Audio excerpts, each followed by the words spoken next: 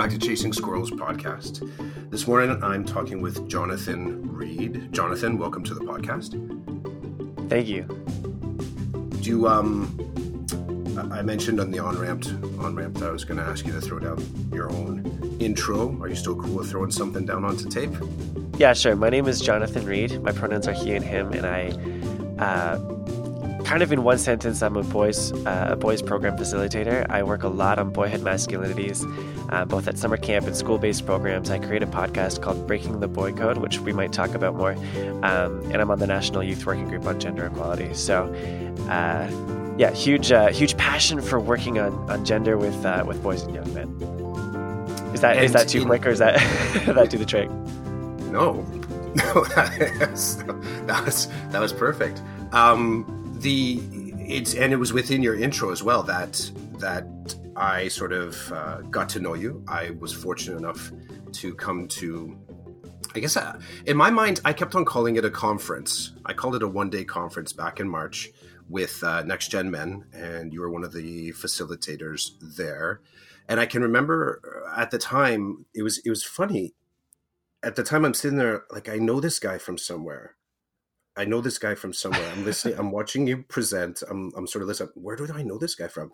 And it was funny because it just brings to mind, like, I like all the different places that you exist in because, getting that in real life connection can sometimes be a little bit like it's kaleidoscopic. You just don't, you have, you follow someone, let's say on Insta, or you follow someone on Twitter, or in your particular case, your voice I knew from your podcast, but it was disembodied. I didn't have a person to connect with it. And at to that point, I hadn't sort of chased or lurked any feeds to say, like, what does this person look like? Like, I only had the voice. So I'm sitting there and I'm like, yeah, this information, it's, you're talking about, shifting the language from toxic masculinity to precarious masculinity. And I'm like, I think I've heard that somewhere before. And it was kind of mind blowing. And I think it was only afterwards that Jake, it's Sitka? Yeah. Stika. How do you say Jake's last name? Stika. So he, I was just talking, he said to me, he's like, oh, somehow it came up about podcasting. He's like, oh, by the way, Jonathan does a podcast. I'm like, that's the thing. There's the connection. And I think at that time, I was kind of, I wonder, it's not that I'm constantly sussing out, specifics. Like I don't go thinking to myself, I need to talk to a certain type of person on the podcast. Like I don't think of certain conversations necessarily being missing from my episode list. But I am always sort of thinking, and like I told you in the on-ramp, what's another conversation that would be cool to have? And when I heard that you were a podcaster, I almost felt like, oh, he gets it. He'll do this. He'll go for a conversation. Yeah. So thank you for coming to the podcast. I'm really appreciative that we could sort of dance with this and make it happen. And also, jumping in on this on a Sunday morning is, I've had just enough coffee to kind of get the ideas rolling, right? Okay, so I don't know exactly where to start, but I kind of want to start with a concept that was raised at the Next Gen Men that I think was still, it was a little bit of a gray zone for me. And it was in the Next Gen Men training that we had, we did an activity where we unpacked, dissected, kind of pulled apart the man box. Yeah. I want to lay against that, or lay beside that, some of the work that you're doing with Boy Code. So on one hand, we have Boy Code, and on the other hand, we have Man Box. And my brain, because I work in a high school context, I'm watching kind of developmental transitions at the same time that I'm looking at academic, social, cultural transitions, like the sort of that step of coming from grade 7 and 8 into grade 9, and then grade 9 into 10, 10 to 11, 11 to 12, 12 on. And I've become kind of fascinated with the nuances between Boy Code and Man Box and whether or not that's one operating system as a whole, Hmm. or if there's actually some space between the two where we can kind of, there's a good spot there to do some interruption. And I'm curious from your perspective, if you see them as separate pieces, does one kind of wrap around the other? Is it a progressive? Is it like a progression Hmm. of way of being, way of thinking? So yeah, I don't know. That's the cloud. Can we start with that cloud on Yeah. the front end? Yeah, that's super interesting. I'd never really thought about that. What do you think of that? Um, yeah, it's sort of, I mean, so first of all, like the man box um is sort of an image or a visual that's often used in programming with boys and men that sort of gets at, okay, inside this box, this is what you're allowed, and then outside the box, that's the stuff that, so inside would be, being strong and being tough and being dominant, and outside would be like emotional expression, being weak, wearing feminine stuff. Like, so it's this sort of, dichotomy of what's allowed and what's not for boys and men. The boy code, I'm trying to remember where I originally came across that term. I think it was um, Dan Kinlan and Michael Thompson. I think it was a book called Raising Cain, but that's sort of a guess. Like, it's sort of in the fog of memory. Um, but what I'd say, like, because they're not, first of all, at first glance, they're definitely not mutually exclusive, and there's a lot of overlap. But for me, perhaps what a difference or a contrast between the two, or like what differentiates them for me, is that like, for me, I guess the boy code feels a little more um like it refers to the act of policing that line that is the man box. So the man box, like, sometimes I don't always get to the point where I'm able to talk about what happens when you're at that line, and you're crossing that line between what's allowed and what's not. And for me, the boy code kind of engenders like a recognition of what actions and behaviors and violence lies at that line of what's allowed and what's not. So there's this code that says, you've got to be tough, you've got to be dominant, and here's what we're going to do if you're not. Um, so, for example, like, I'm not going to remember this super well, but there's a Bell Hooks quote where she says, like, the first act of violence that patriarchy, sorry, I'm not even sure if that's the right pronouns for Bell Hooks, but the first act of patriarchy the first act of violence that patriarchy demands of men is not violence towards others, it's violence towards themselves, to mutilate or to cut off the parts of, their emotional expression or their effeminate parts of their identity. And if they don't do it to themselves, it will be done to them. And I think that for me, like, the boy code kind of feels like it's touching on it will be done to them, like that sort of act of policing that happens between boys. And maybe you're right that it is a progression from experiencing that code of behavior and norms towards, your own identity being constrained inside this box. But I have never really thought about that, so I'm also curious if you if you have a thought as well.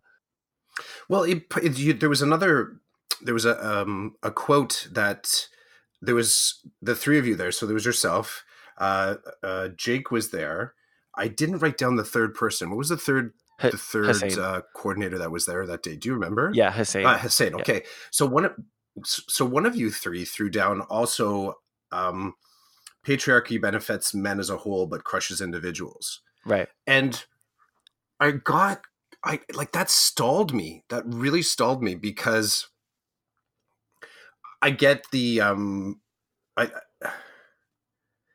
when I think about the sort of the social tools that have convinced or made me, educated me, mentored me into being a man, I would have never necessarily looked at patriarchy as, at the same time that it builds me up as part of a whole, that it's also sort of pushing down elements of me. I didn't have that sense from the inside of being pressurized that way or compartmentalized. Right. I recently was in a conversation with on another guest, talking about my sense of feeling like quite free. Like, I felt like I can move through spaces and be in spaces and do things and kind of be who I wanted to be, without having a similar sense of some of the things that that he was throwing down, talking about some of the limiters that he felt within the exact same spaces. And we started talking about kind of like the rules of welcoming or being welcomed. And I didn't have a sense of any of the, my sense was that it was barrier free, or just, I didn't even think to question the barriers. Right. So I think one of the things that kind of sits in this question about boy code to man box comes down to, and I could be using, I could be using maybe too brutal of a language, but the idea of interrupting the actual journey between those two things. Because I think in my mind, I've kept them separately. I've sort of somehow thought like one ascends to the other, or you arrive realizing that you're in the box, but you move through the operating system of the boy code. Right. You know, it kind of remains a little bit more subtle until you can actually say, holy crap, like, yeah, I can see now these barriers. So that idea of patriarchy benefiting men at the same time was a bit of a mind blower, because what I observe in schools with the young men, the boys, the kids that are coming into high school, is this sense of, I observe a sense of ownership and agency that what that training at that session has brought to mind, that it might not be as stable as it seems. Yeah, I mean, like, boys, and maybe, like, I don't know if this is a bit of a blanket statement. I don't know if I fully stand by, but like, I'm thinking, I'm feeling, I'm like, I guess I'm reflecting on the fact that boys, in my experience, have been way more articulate about how they are held back through norms of masculinity than men that I've talked to are. Like, I don't know. It becomes hard to just differentiate between, am I this way because that's me, or am I this way because that's a pattern or a set of expectations that I've, grown up through society. Like, it's really hard to differentiate that kind of thing. But I recently had a conversation with a group of grade 7 boys that was like, okay, what do you really like? Like, there's lots of stuff to like about being a boy. What do you love about being a boy? And it was stuff like, physicality in sports and not having to give birth, for example. And we said, well, okay, and there's lots that we wish we could change maybe. And what are some of the things about being a boy that we wish we could change? And like, those were really real. They said, they said there's a sense of like competition that leads to arguments that we really wish didn't happen. They said, there's really high expectations for us, but at the same time, there's really low expectations, which was a really interesting conversation. And then a really big one was, they said emotional problems aren't taking that seriously. And, and so having that conversation about like, what norms are we experiencing right now as 11 and 12-year-olds, you can really see where they're headed with that. But also, like, at that age, they're given the space and given the opportunity, like, they're very interested in questioning those norms. Yeah, I see that. I work, one of my colleagues that I work with, he's one of our educational supports at the school. His name's Hani, and he's a key facilitator in a group that we have at my school called Boys to Men. And they do a little bit of sports, a little bit of socializing, a little bit of social justice. It's a lot of little pieces coming together. In some ways, it's elements of Next Gen Men manifest with kind of high engagement and accessibility for the high school. And he and I, in some of our talks, really struggle with the version that the kids present versus, the version that's just under the surface. Right. And as you said, like the emotional fabric of boys, and also their conflicts, and not just the ones that we see, let's say the ones that are entirely kind of trying to grab power, but the ones that are more about understanding power and agency, like understanding the self, the ones that are just underneath that kind of thin veil of ice. And that's, one of the parts that fascinates me about these young men coming into high school is, what is it that they're looking to belong to? Right. And I haven't quite figured out a good way to draw that out. But my second thing then is, well, what is it that I just don't understand about, or what we don't, as let's say as educators? I can broaden it out. It's personally me, but if I were to share it, like what is it that we're just not really getting about, what boys want? I think like it's that sense of belonging, like, I mean, it's crucial. It's crucial for any young person. It's crucial for any person, any young person, and for sure any boy. I was just thinking about. I actually had talked about this in one of my podcast episodes. But a really quick story is this researcher Judy Chu, who is researching boys, sort of like boys' masculinity, boys' friendships. I think at age like 5, 6, 7, pretty young age. And one of the things that she was noticing was that they would play with sticks pretending that they were guns. Teachers really hated it because they're like, it's like emblematic of like boys' violence and like gun violence and all kinds of things like that. And she had a more neutral perspective. And then what she said she noticed was that really it wasn't so much about the guns as it was about having a visual signifier that we have something in common and that we have a shared experience and that we can belong together. And for her, like what she was saying, and I don't remember, word for word, but just that like that gunplay didn't represent violence as much as it represented, a shared sense of like belonging, or friendship. And so for me, that's like, okay, so that sticks and imagination at age 5, but like what elements of violence remain parts of how boys identify with each other as they become, 12, 13, 15, 16, 14, 15, like as they become teenagers, right? Like to what extent are norms of language, or behavior, or anything from like fights to misogyny, part of like how they're figuring out, do I belong to this group? And if I act in a particular way, can I get the feeling of friendship and connection that I really deeply desire? Like, are those things connected to violence? Maybe. It brings to mind the whole marshmallow test. Do you know that, the marshmallow test? I was just no, I do not. I don't think. Go for it.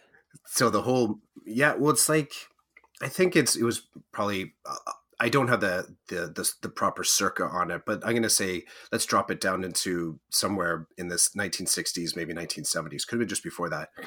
And the researchers were doing an experiment on self-regulation, and they would present within a controlled environment a marshmallow to a kid and say, you can eat this marshmallow right now, but if you can wait, you can YouTube this.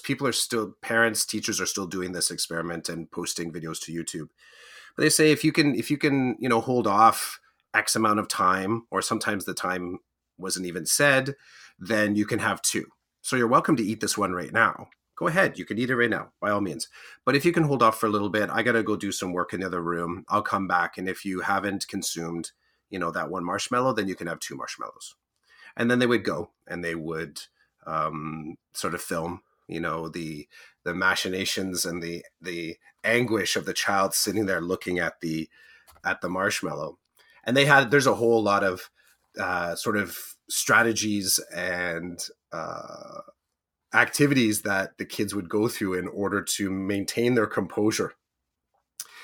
The self-talk and sort of like playing with it, rearranging it, putting it out of sight, turning their back to it, calling out for help, is the time up yet? Is the time up yet? So there was, in itself, the experiment could sort of be, you could kind of paint it out to a bunch of different corners of the room. The heart of the research was looking at self-regulation and where that could potentially lead to adult qualities. So they're projecting this forward. And, some people have looked back and said that, okay, in some instances, young children that were not able to exhibit self-control and just shoved the marshmallow in their face right away, or maybe shoved it in there and then blatantly lied about it afterwards. Yeah, I didn't eat it. Someone else must have eaten it. There were some cases where as adults, they had challenges with self-regulation, but some of the newer thinking about it is also to make a direct line between a child that can't, help themselves from eating a marshmallow and their success in life. It's not as a direct line. There's other factors that Right. impact and kind of pinball that kid in life. So I playing with sticks as a early totem, or what's the word? Secret identity. Like, it allows you to sort of role play within a frame that other kids are playing. And like you said, it belonging, connection to the group. I get hung on the sort of the tipping point to where behaviors like that become part of the case management in, let's say, a threat assessment meeting, where we're saying, okay, so has the child exhibited behaviors that could be, considered the antecedent to a situation that we're now dealing with, let's say violence in high school to some degree. And I've sat in on those meetings and I think to myself, I get kind of frustrated by the reductive nature of it. We have to get to an answer. We have to sort of figure this thing out. But I also, in the reductive approach, I also think to myself, when are we going to take some time to think of the other sort of like holes in this story that were being filled by other factors? Right. And I as an educator, I'm fully aware that I'm only with these students for a part of the day. There's a whole lot of other stuff going on. So that sense of belonging and the boys wanting to bring parts of themselves to school, I wish I had a memory I could tap into myself. Like, I wish I could say, yeah, I always wish I could have been this at school. Like, I wish I could have done this thing at school. What are do you have any observations on that? Like, what some of these kids are saying? Yeah, I wish I could kind of do this thing at school. If I could bring and be this person at school. It could be activity based or just like culture based or something. Are these the bits that we're kind of missing out, or we just don't get to them within a school context? What do you think? First I'm thinking, the one thing that I do want to acknowledge is that, like, I'm not against playing with sticks and pretending that they're guns, and Me because neither. Me neither. Yeah, and there's this perception that when we're talking about, like with a critical lens about masculinity and gender, that we're going to slip towards, anti-boy sort of rhetoric. And so that's something I want to point out. And that, yeah. And I wouldn't suggest that, that playing with something in one way as a tiny kid is going to necessarily result in something else when you're a teenager. So I'm trying to say that it's like, it's not anti-boy, but one thing I do want to point out is that there is something I read recently, about really young kids and their sort of like hegemonic misogynistic language towards each other and towards the girl in their class. And they were, again, like 5 and 6 years old. And what the researcher was noticing is that the teachers would not write off their behavior, but they would say, like, they're just little boys, and it's a natural part of boys' development to be experimenting with this kind of language, or to, they're just like, they're innocent kids, and it's not. So they would miss that sort of gendered lens and not engage the boys on questioning, those kinds of behaviors and ways of talking about each other and about the girls in their class. And the article was saying, that it's a bit of a missed opportunity, and that if we want to, like, I guess, like, improve boys' social outcomes, that it's worth facilitating their questioning and their exploration of those norms. I don't know if I explained that very well, but it's basically saying, like, yeah, let's not assume the worst, but let's also like not leave things unquestioned, I guess, if that kind of makes sense. Yeah, for sure. And I think it makes me, so what I observe then is I sort of take that and I look at high school context, and at any given moment as you move through the halls, you're transitioning between classes. So I'll say, as one of the adults in the building, the things that we witness and see as teachers when we move through the halls, there's besides the classroom that you're getting to, where you're working with a group of 30, whatever your classroom responsibilities are, and then you have your lesson that you have to get through, the things that you experience as you move through the halls between classes, there's more than one period of time needed to sort of mentor through those moments. Right. There's more conversation. There's more dense, rich conversation opportunity in 4 to 5 minutes of walking between classes than you can ever get to within a classroom. Huh. There's a year's worth of, I won't say, there's a semester's worth of conversations within, I would say, 1 day of transitions between your teaching classes. And that's just, it's mind blowing to me. So when I think about one of the greatest challenges of providing mentorship to boys in school, one, maybe this is what we can lead to next, is decontextualizing the moments so that we can play with them in a brave, safe space. So that thing that happens in the hallway can become a reflective practice away from the hallway. The second layer to this that, again, just messes with me, I've been doing a lot of thinking, personal thinking in my practice around what it is I see when I walk the halls. Where am I in the hall when I see it? What time is it? Like, I'm starting to look at some sort of deeper patterning as it just happens to happen in front of me. And in doing so, I'm starting to see a little bit more of my part in either promoting or demoting or dealing with those things. So, for example, walking around a certain corner at the school at some time of the day, what is my mindset as I'm turning that corner? Am I expecting to see something that is just going to, slow me down, or I'm going to have to deal with? Am I walking with an open mindset? What's my emotional state? And I've had these conversations with teachers, and they're thinking about these things, but we haven't had a really good time to really unpack and say, how does my positioning within these activities either change, increase the likelihood by not being able to address it? How does that help it, hurt it? So, big long ramble, jump on any of what you want in there. At the end, I'd like to talk a little bit about bringing I can say hallways, you can think of other spaces, I'm sure. How do we bring those moments in the hallway into a space where we can really kind of honor the conversation, dignify the individual, and really get into it where you feel like you can get a hold on it? It's not as much having a hold on you. Right. Well, one thing, this kind of goes back to the, sort of 2 things ago, but you did sort of put something in my mind about so what are boys missing? Like, what do boys want? And that's obviously a super vague question. And it's in context dependent.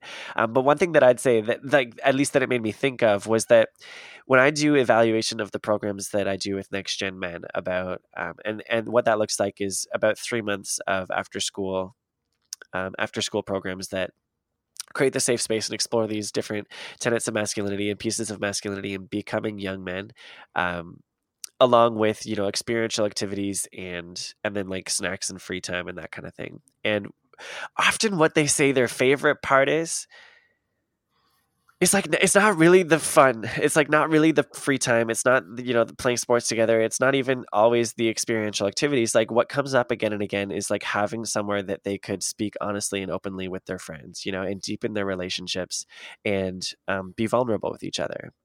And so it's kind of funny because we set up this program, with different things and intentions about how to engage with them and to have that sense of fun and have that sense of purpose. But what they really, and this isn't everybody, but what has come up multiple times again and again is that what really stands out and what really mattered was that they could be together and they could be vulnerable. And so when I'm thinking about what you're talking about in terms of hallway moments and and dignifying that time and that kind of thing is this might not be, I don't know. I'm a relatively young educator, right? But what I'm thinking about is that every adult who works with young people has the ability to create something, whether that's an individual one-on-one relationship or their entire classroom, sense of space and community, or whether it's an after-school program or a sports team. Every adult who's engaging with young people in any kind of leadership facet has the ability to say like, this is going to be a space that sets itself apart from, your norms of what, like cyberbullying and like and locker room talk. Like, we're going to create something together, and an adult has tons of, I guess, like potential in making that, like you said, like a brave space, of safe space, and something that dignifies those young people and the relationships they want. And um and it's something that like young people do with each other on a one-on-one basis. They do with each other with like in small groups and friendships and that kind of thing. But I think that the possibility of a mentor and the possibility of um, a really intentional, um, guide or adult who's putting work in that and offering leadership in that, I think has the ability to make or has the capacity or potential to make a huge impact. I love the fact that you threw down that you're a young educator. Um, I think the choice to spend time mentoring kids in whatever fashion, it kind of falls into a scope of being an educator. There was someone else I was talking to on the podcast here one time, and I asked him flat out. I said, you you strike me as well, I kind of made a statement. I said, I said, you're a pretty amazing educator, and how do you feel about having that label? And it wasn't that he didn't embrace it. It was just in his words, he doesn't consider himself one. Um, Huh.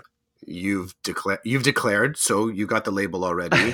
But I'm curious, right? I don't have to sort of offer it to you. I love the fact that you've taken it, but I am curious. The what brought you to sort of this work? I will say for myself, there was no educator in my future. There was no, like, I didn't, when I was in high school, there wasn't a sense like that I wanted to work with kids or that I wanted to be a teacher. I, in some ways, kind of fell into it and have now sort of developed my passion while I'm in the environment. It wasn't on the horizon for me.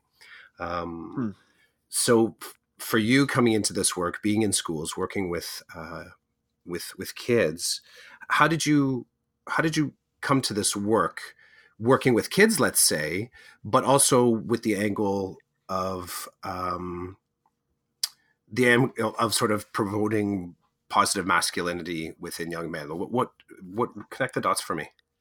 Well, in terms of becoming involved in education, I think that sort of just stems from the fact that I was a really excellent student, and school for me was like a place of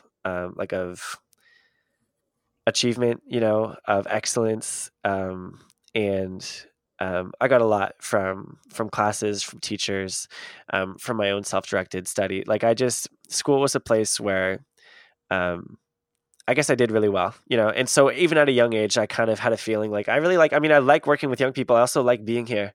Um, but I would not really identify as a teacher. And that's because I have this particular interest in this particular passion and skill set and working with boys. And where that sort of began is really as myself as a young kid. I have a twin sister, and I had long hair. So I had like what were coded as like effeminate interests. I did ballet. I played with Barbies, and I wasn't really public about that stuff at school, but along with that, I had long hair, and at a super young age, and then continuing on for years, I faced tons of gender-based violence. Like, I heard the word fag before I knew what a fag even was.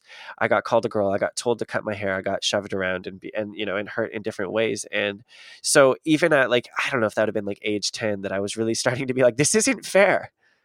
You know, um, I'm being told to be a specific way. I'm being told to not be myself, and it's not fair that I get hurt and I get name called, and it's just because of some random person's idea of what it means to be a boy that I don't belong to. And so at that age was just had this sense of injustice, and then as I grew older, had a growing interest in, okay, what are those norms? Like, what are these, like, what is gender? Like, what the heck how did it result in me getting hurt in so many different ways? And then as I started researching that was in in a Bachelor of Arts sort of history context at university. And then in terms of my degree in education, the more I started to research it, and then the more I started to work with boys, I was just like, this is critical, that there are literate, experienced, committed, sure, we'll say educators engaging with boys and sort of helping boys reflect and expanding those notions that constrained me so, um, I'll say violently when I was a kid. So it was just like a growing thing that like, this is so important. And then it's been like a self-fulfilling thing where I commit myself to it and I learn so much and I grow so much and then I head back in and I do more. So it's just like a growing thing at this point in my life. Um, and yeah, it's funny. Like I identify definitely as a young educator, but I have a real sense that I found my life's purpose, which is kind of wild, at age 24 to be like, this is it, this is what I'm going to be doing. And this is where I think I belong. So that's a little bit about me. But it's definitely started with trauma and kind of ended with purpose. And then the driver that brought you into podcasting, was that just a natural kind of transition? Was it brought to your attention? Did you kind of seek it out? What tripped that space to go from, this sort of growing sense of, I need to be an advocate. Okay, I want to speak to this. I'm cool with who I know I have to speak to. And then there's opportunities.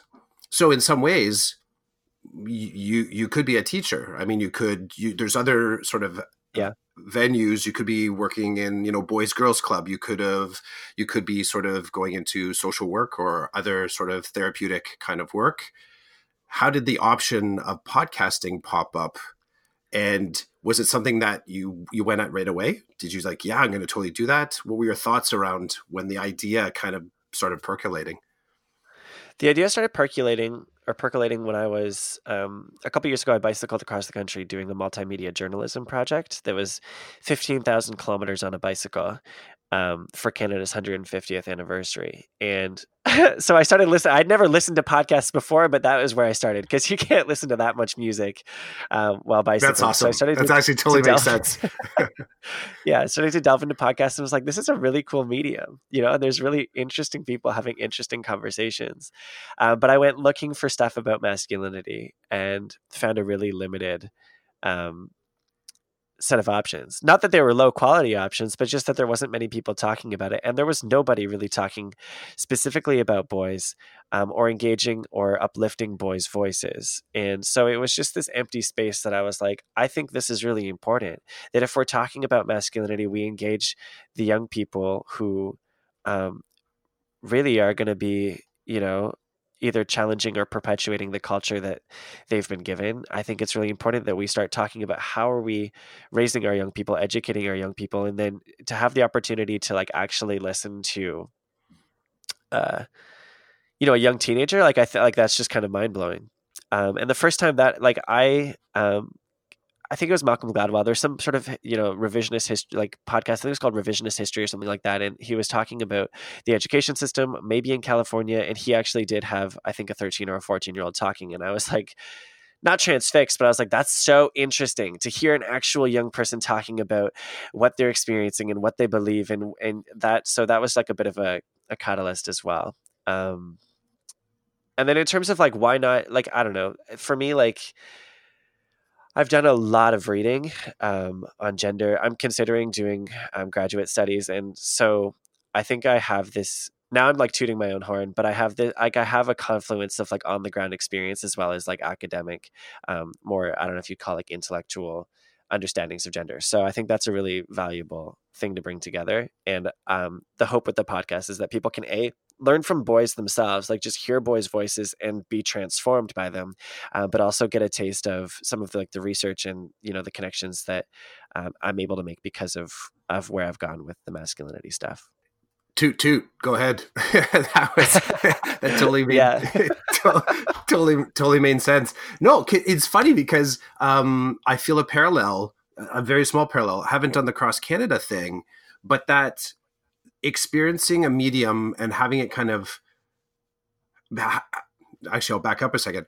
Me having questions just in general around education is sort of, it's similar in some ways to you having this sense of inquiry around elements of boyhood. Like there's these questions that I just feel either the market or the media are not, I can't find it. I'm going to keep looking, but I feel like it's kind of missing. So then we lead into voice. high school perspective, we just call it student voice. I mean, anywhere else you would just say, the voice of, just include the voices of the individuals that don't change them, let them change things with their voice. And that was one of the things I really appreciated I still appreciate now with your podcast, is including the kids' voices in there, them speaking to their experiences, and that it raises the not only engagement, but I think there's an element of intentionality around there, is that we're going to spend time in the emotional state of these boys. Right. Because we're not talking about it. We're letting them speak to it. And it completely changes the tone, and also I think how we feel about podcasts. Because if you can hear, I mean, it's great to hear stories. And there's going to be people listening to our conversation like, yeah, I understand those stories. I liked their personal stories. The next, you can draw in some of that primary voice, though, of who the stories are about, not just the two guests. It's riveting. And if you had 1,500 kilometers to be riveted, I can only imagine some of the close calls you might have had on the bike, where you kind of get, preoccupied or fascinated by one of those ideas. Because that is one of the risks of me listening to a podcast when I'm driving. Like, I have to almost turn it off every once in a while, just so I'm keeping an eye on the road, right? So when you're out on the bike and you're starting to sort of formulate some of these questions about, or not questions, or just maybe intentions around what you're going to do, how you're going to kind of get into these conversations. Did you have any, actually, I'll do this two things. What was the stuff that you thought, like, just the really cool, positive upside stuff that you thought, I want to fill part of my conversations with this. I want people to know, or at least to be able to hear, like, some of the coolness of being a boy. Was there anything on that list that you thought, this is just not what's being talked about? I don't know if it fits quite the describer of coolness, but definitely like a bit of emotional vulnerability. Like, often what boys are talking about on my podcast is stuff that you would not normally connect with boys' experience.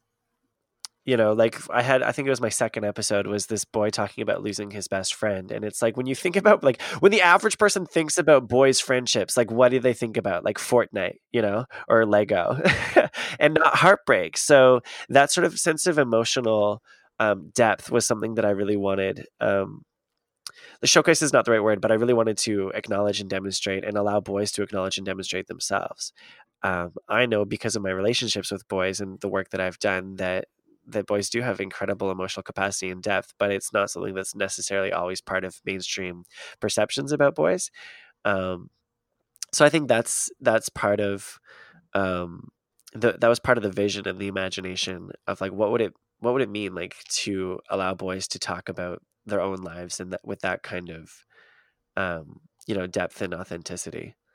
What about some of the thought traps? So the spaces that you thought were already, it's kind of being covered, but you thought, what, I gotta come at this one differently. Like, I need to kind of open up some light on this a little bit. Were there any of those topics or approaches that, I just call them thought traps, where the conversation just goes there way too quickly, and we can land there, but we're going to bounce off that pretty quick.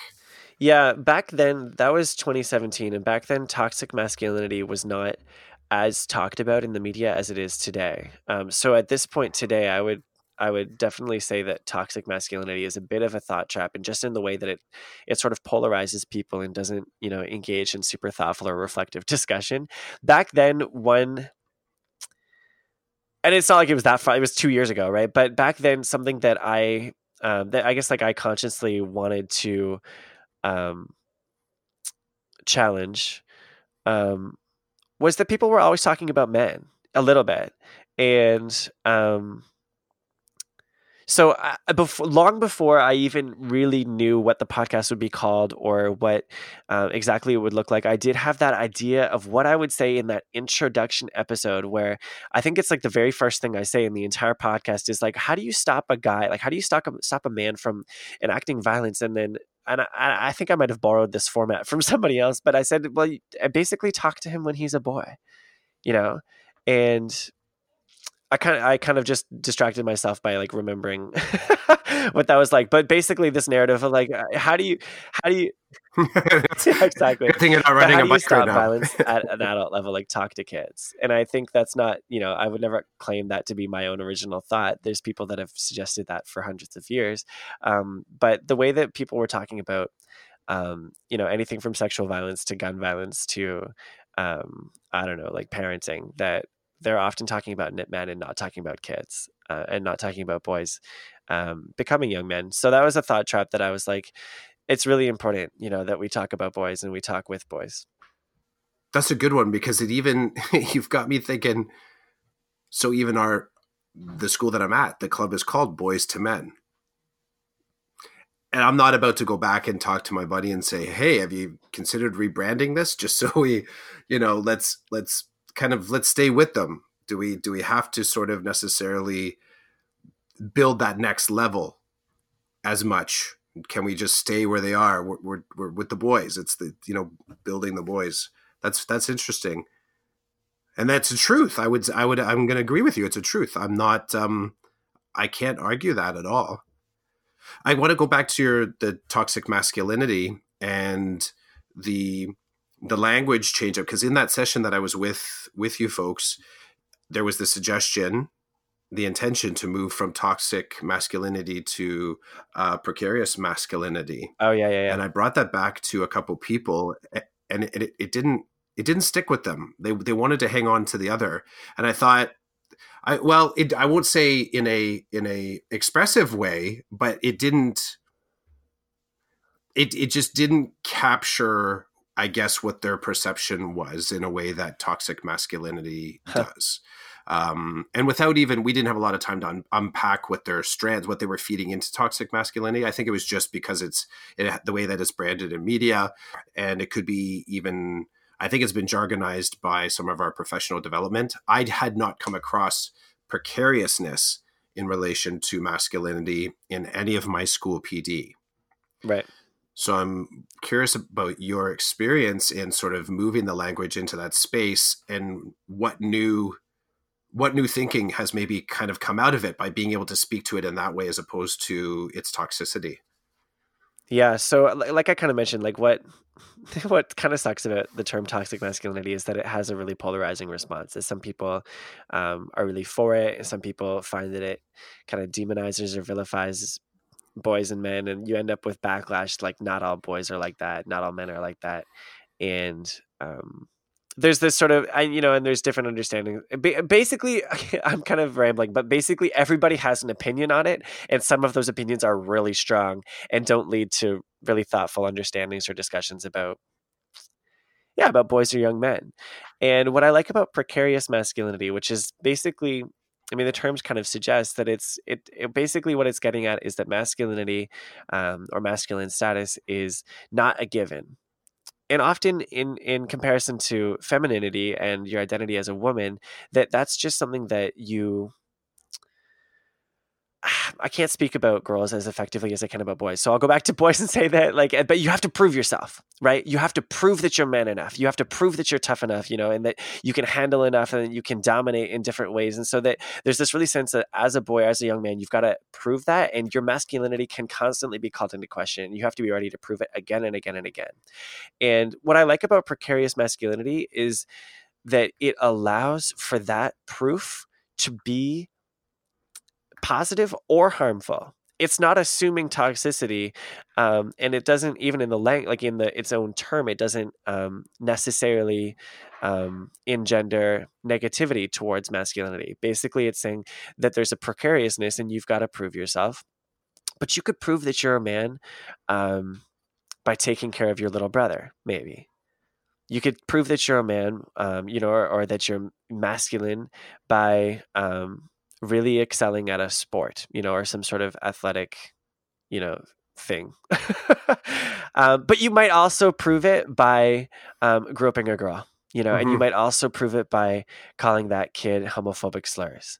And so there's a choice there, and there's agency there. And so, maybe in the next couple of decades, we don't get to the point where, that masculinity is still precarious, but we can shift the balance between how I prove myself as a man being from really harmful things that we're seeing, with 1 in 3 women in Canada experience sexual violence, and 1 in 6 men also experience sexual violence, with 99% of the perpetrators being men. Like, we can shift that balance towards, okay, let's prove ourselves by making choices that positively, impact ourselves, that positively impact the people around us and the communities that we're part of. So that's what I like about precarious masculinity, is that it doesn't, it refers to, I guess what I like about it is that it refers to all boys' experiences of masculinity, rather than just trying to single out, toxicity within an entire gender that leads to this backlash and leads to, confusion and different understandings of what that really looks like. That was kind of, I don't know if that was long, it was sort of like a winding explanation, but I think it's a great term. It's hard to figure out jargon and when to use what and what people are going to resonate with. So, yeah, but those are some thoughts. No, I think part of the motion towards moving between terms is that it's not as simple as we're just not going to use this new term. There's a brand new lens to deal with, right? And I think that there's a automatic tendency to believe that it becomes zero sum, that there's no to sort of suggest that we can change the term. It's not that we're forgetting what the elements of toxic masculinity are. We're still working through that.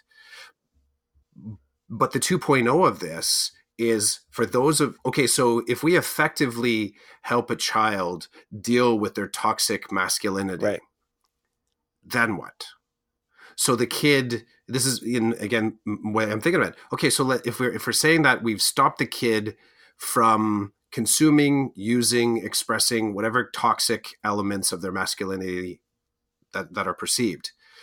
So then what? Now we have an opportunity. The child has an opportunity. It strikes me like we need to have language that sort of picks them up from that space and says, here's now what we're going to help you to understand.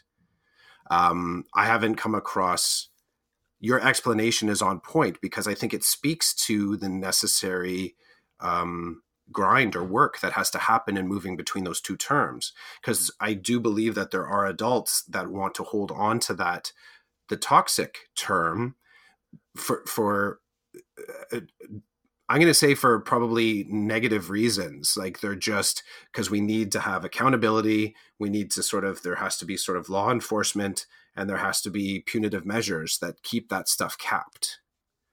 But what about the restorative approach, which some of the spaces that I've taught in, I've always been a little bit outside regular classroom. So I've been guidance, special education. I've worked in suspension and expulsion program. So I've always been in a space where, despite the fact that someone may say, cool, you're working with those kids, and those kids are been let's say, pushed to just slightly outside of regular programming, I ask myself, well, what's restorative about being here? So once we do the work of sort of getting to a space where the kid can sort of access a different version of themselves, then what? So that's why I loved the switch in the term, because it struck me as, this is how you think. Yeah. This is next level thinking. So it didn't, on one hand, I heard your sort of like, like your response to me saying that the teachers had a hard time embracing it.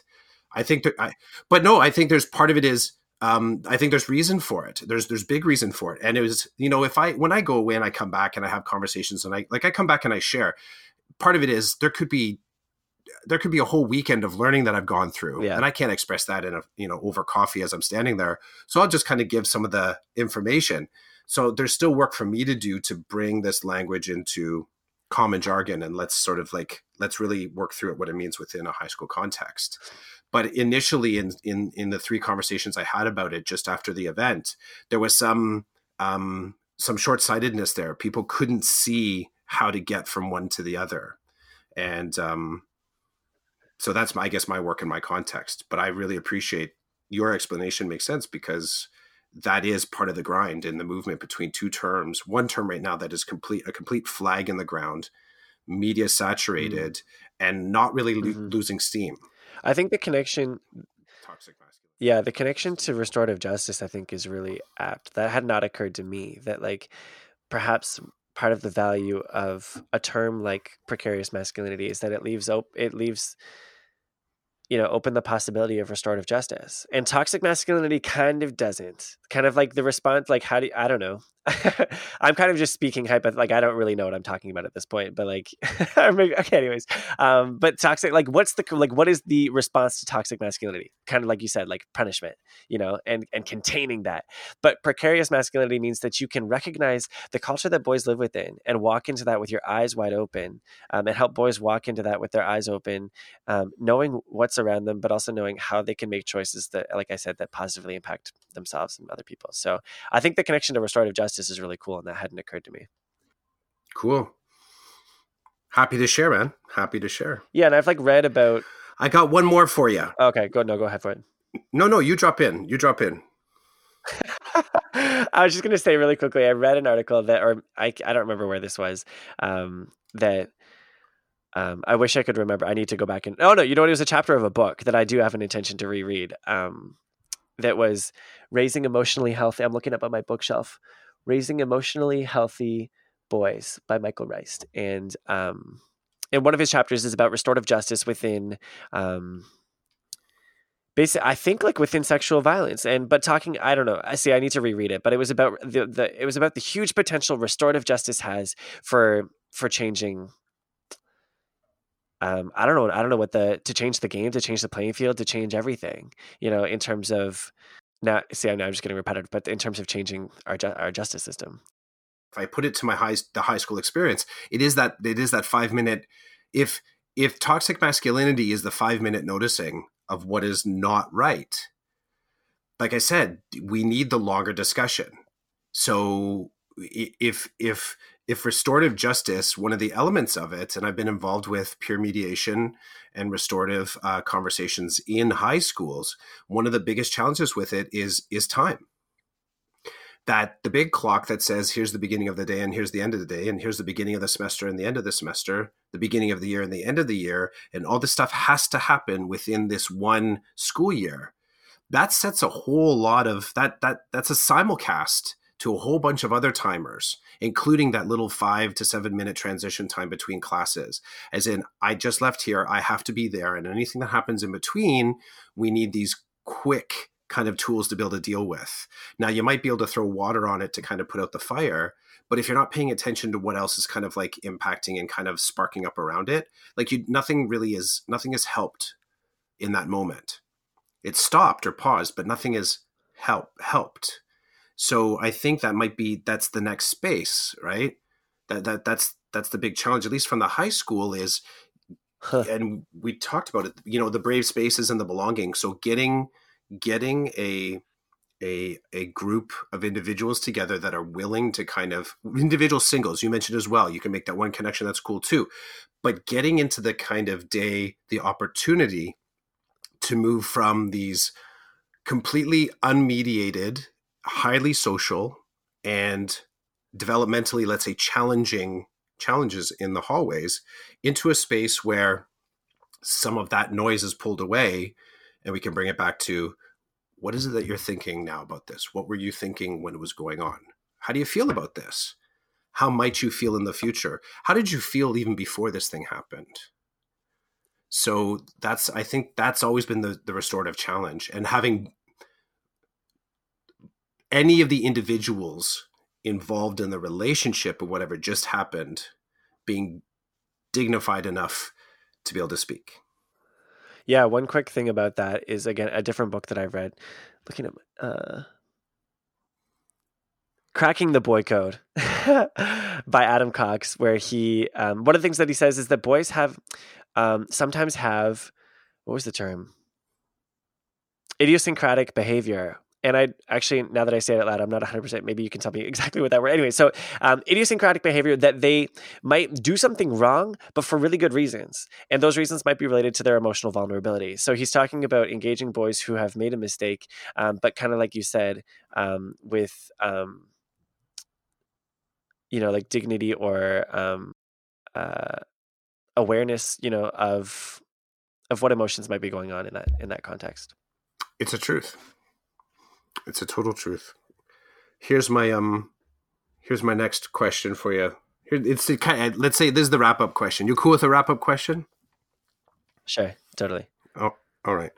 And it kind of goes from the next. That's the point of view. The next. So, what's coming down the pipe? What are you working on? What are you kind of excited about as you move into the summer?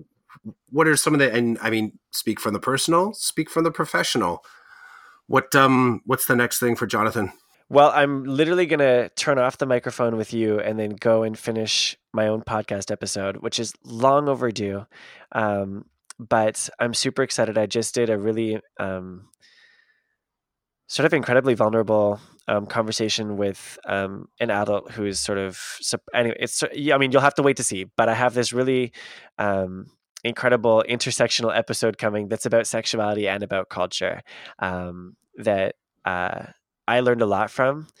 And but I've been as you can probably empathize with, like, I've just been so busy, trying to create a podcast on the side is not easy. So I've been putting it off just because have felt a little I don't know if intimidated by it or overwhelmed by it, but I'm going to turn this off with you and then go open up my own software and get cracking on it. And that'll, because I'm headed to summer camp tomorrow, which is a very engrossing full-time job. So I'm hoping to finish it tonight. So that's on the very, very, rapidly approaching horizon. I'm going to go crush that, do some more recording and editing. And then I'm going to call that'll be the end of season 1. So in the fall, I'm intending to come back to podcasting, and I'm intending to do it with a little more rigor and a little more, timeliness in terms of scheduling it and having it more cleanly laid out for myself. It's all a learning process and a practicing process. So, but just doing my best in that respect. So I'm looking forward to finishing this episode and I'm looking forward to setting things into motion for the next season. And in between this is my 6th year at this summer camp, my 3rd year being the head counselor for the 10 to 15-year-old boys. And it's a place that I have a huge sense of belonging, huge sense of connection, and also a lot of, I guess, like the privilege of a lot of responsibility to be coordinating and facilitating a lot of masculinity stuff that has a huge impact on the young men who are also help making me lead it, and also the boys and teenagers that are part of it as well. So a really cool day and a really cool few months ahead of me. And it's just where I'm at in my life, just like huge passion, ability, and opportunity. So if I sound really excited, it's because I am. Rightfully so. I look forward to your whatever comes out for your second season, and I definitely you've got me intrigued with this next episode, the teaser that you threw down. Where do you want to be? It's the truth. It's the truth. I'm good with that. Like it was a good teaser, and the stuff coming down. The rigor part, I'll say flat out, side hustles are difficult. It is difficult to kind of, track passion and professionalism at the same time. If you can put them both together, I don't know if it becomes any easier. But if it's a side hustle, it takes some pretty strong intention to sort of bring it back to the table. And as far as let's say your episode that you're putting together, if any part of that last episode of season 1, any part of this episode you're talking about, if any of the pause is because of the kind of the nature of the content or the conversation that happened, or just maybe the intensity of it, I've been there, and I get that. I've had conversations where I'm like, okay, when I release this, what will